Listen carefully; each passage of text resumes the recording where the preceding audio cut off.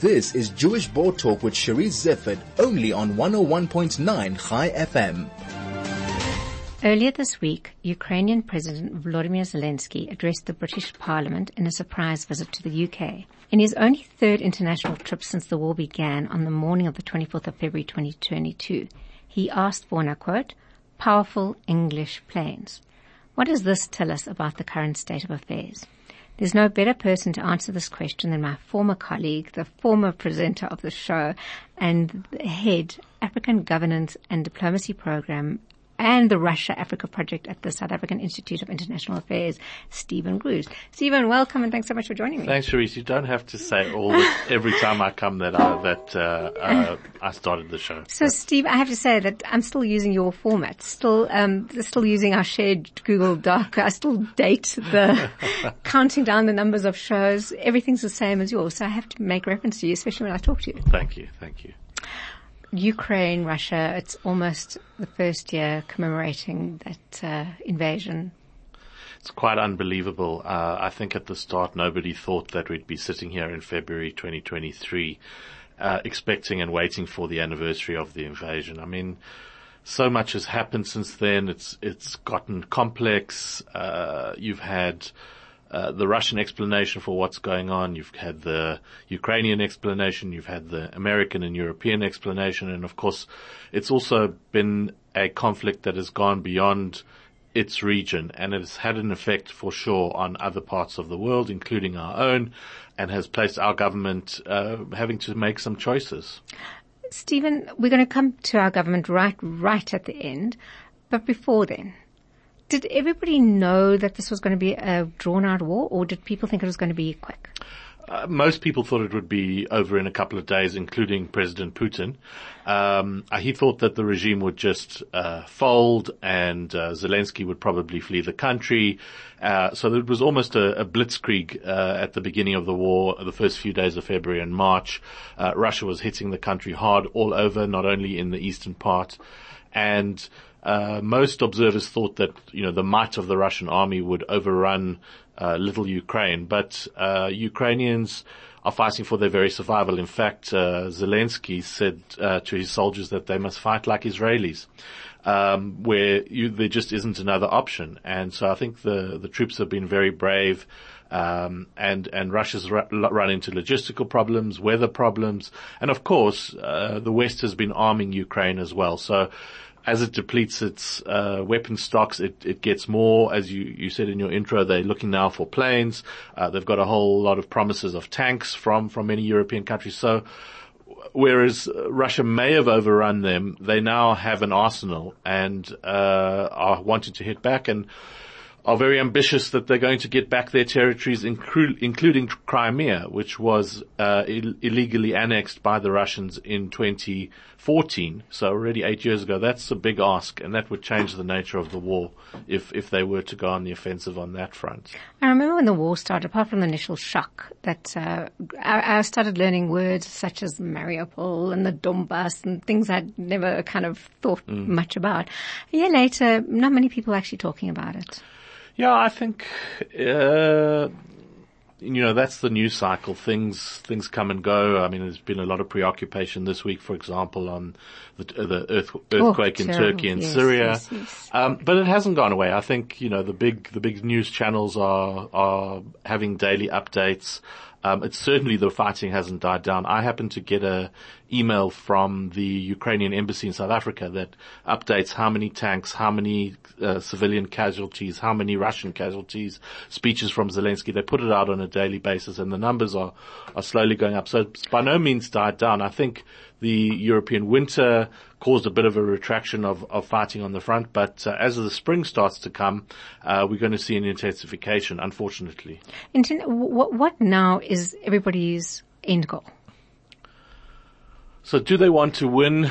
Do they want to? Let's talk Russia. Okay. What do they want? I think Russia has staked such a lot on this war that it feels that it can't pull back, that it can't terminate the war, whereas actually it could. It could call its troops back to Moscow tomorrow. But it's saving face. It's sending a message to the other former Soviet republics, including the Baltic states. And he's mired in this situation where he can't afford to lose. Ukraine also can't afford to lose because it's their sovereignty, it's their territorial integrity, it's a third of their country, of their territory, and they have the support of the West. And so they think they can win. I don't know if the Russians still think they can win, but obviously they do because they're still in this war. And on it goes to the surprise of many. I mean, a year ago I wouldn't have said that it would have lasted a year, but now people are saying it's going to last several years. It might become a frozen conflict, like, for example, Russia-Georgia, where when they went to war in 2008, it's still rumbling on. It's still unresolved. So what went wrong for Russia if everybody thought it would be over quickly and it wasn't? So I'm not a military tactician, but those that are have said that it completely underestimated Ukraine's strength. It completely underestimated the united resolve of the Western world to get involved in this conflict without it spreading. So I think some battlefield generals were probably off the mark. I mean, what we did see was at one point, apart from the initial missile strikes, etc., that it looked like a conventional war where there is a front, where you have your troops at one point and the other side is not far away, and there was a front. And then Putin changed generals, and the new guy who came in basically said we've got to target infrastructure, and so that's where you saw all the electricity stations and dams and roads being hit, and there isn't a front. In fact, Russian planes can fly right across Ukraine and their missiles as well. So that's why Zelensky is so desperate for anti aircraft missiles and planes, and those are not cheap commodities. So what can bring them out of this impasse that it doesn't carry on? Is it Sweden? Is it NATO? What are the roles? Gosh, I mean, the most successful mediator so far has been Turkey. Turkey and the UN have managed to create it's called the Black Sea Grain Initiative, which allows Ukrainian grain ships to exit the Black Sea. That's one of the only diplomatic bright spots. And by the way, it was African countries who asked for this in the first place, and the head of the African Union went to Moscow to speak to Putin about it, and a couple of weeks later, this deal was struck. They talk about conflicts being ripe for resolution. It's usually when one or both realize they can't win. I think, unfortunately, at this stage, both think that they can still win, or that there's still a military solution. But many have said Russia could pull its troops back tomorrow, and that would end the war because Ukrainian troops are not on Russian territory. It's not so simple. Steve, globally, does everybody still have an interest internationally in this war? And we're going to come to South Africa after that. I'm really leaving South Africa till last, but where are the global players on this now? Well, on the one side, you have NATO, which some have said is a relic of the Cold War and shouldn't exist. That's what the Russians say. But former Soviet states were very keen and eager to join NATO when the opportunity was offered to them. Trump wanted to kind of get rid of NATO and made enemies or ruffled the feathers of his allies. Under Biden, I think NATO now is stronger than ever. It's more united than ever. And countries are wanting to join it, like Finland and Sweden, which are going to accede and for years have had an independent military policy. On the other side, you have the BRICS countries, Brazil, Russia, India, China, and South Africa. Many countries in the developing world are either abstaining or calling themselves neutral or calling themselves non-aligned. Some have supported the Western position, many have not. Many have been abstaining in the United Nations when the Ukraine issue has come up. So we're looking at a divided world. I think we're going to take the break now and then look at Israel and its particular role and how it feels about this, and then we'll go to South Africa. This is Jewish Board Talk with Cherise Zifford, only on 101.9 High FM. And I'm talking to Stephen Gruzd, Head African Governance and Diplomacy Program and the Russia-Africa Project of the South Africa International Affairs. Did I get that right, Stephen? Almost. African Institute. South African Institute of International Affairs. Thank you very much. Something sounded wrong. Stephen, right. Israel. What's Israel's relationship with Russia at the moment and the Ukraine? So Israel's relationship has been very close to Russia, particularly in Netanyahu's, what was actually his second time of being prime minister.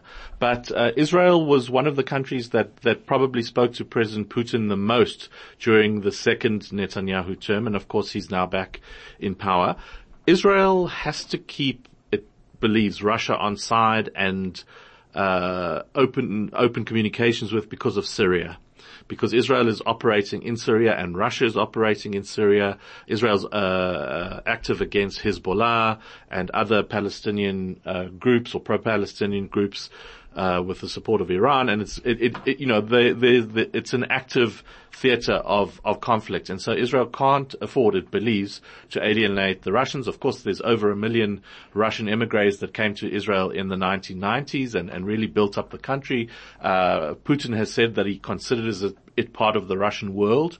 But of course, I think there's also a lot of sympathy for Ukraine and a lot of recognition in civil society and among other political parties that there's a moral dimension to this conflict, and that Russia is clearly on the wrong side of this, and that there must be sympathy. And so it was a little bit more ambiguous when Bennett and Lapid were prime ministers in the government that's just fallen.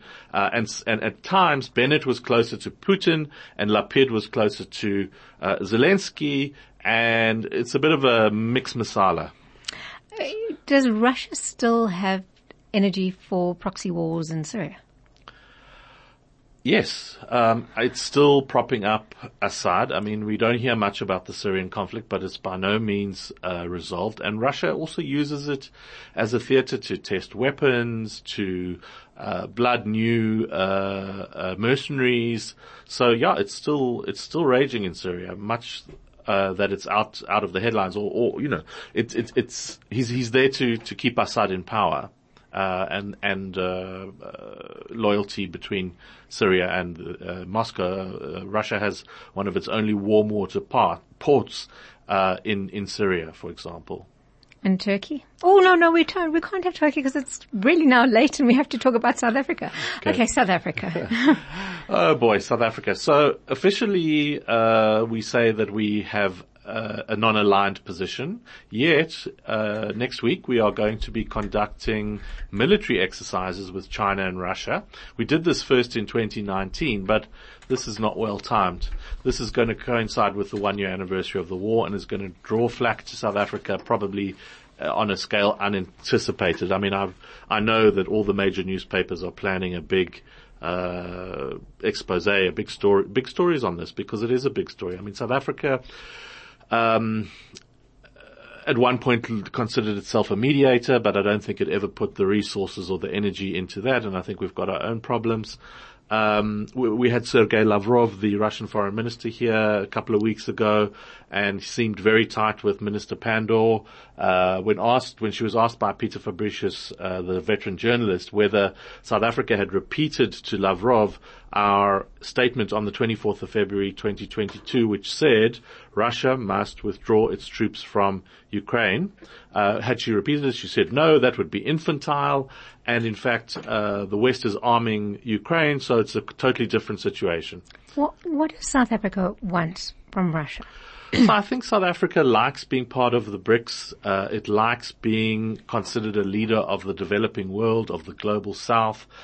It buys into Russia's neo-colonial and anti-colonial narrative that it was a country that never colonized Africa and has fought with liberation movements across the continent.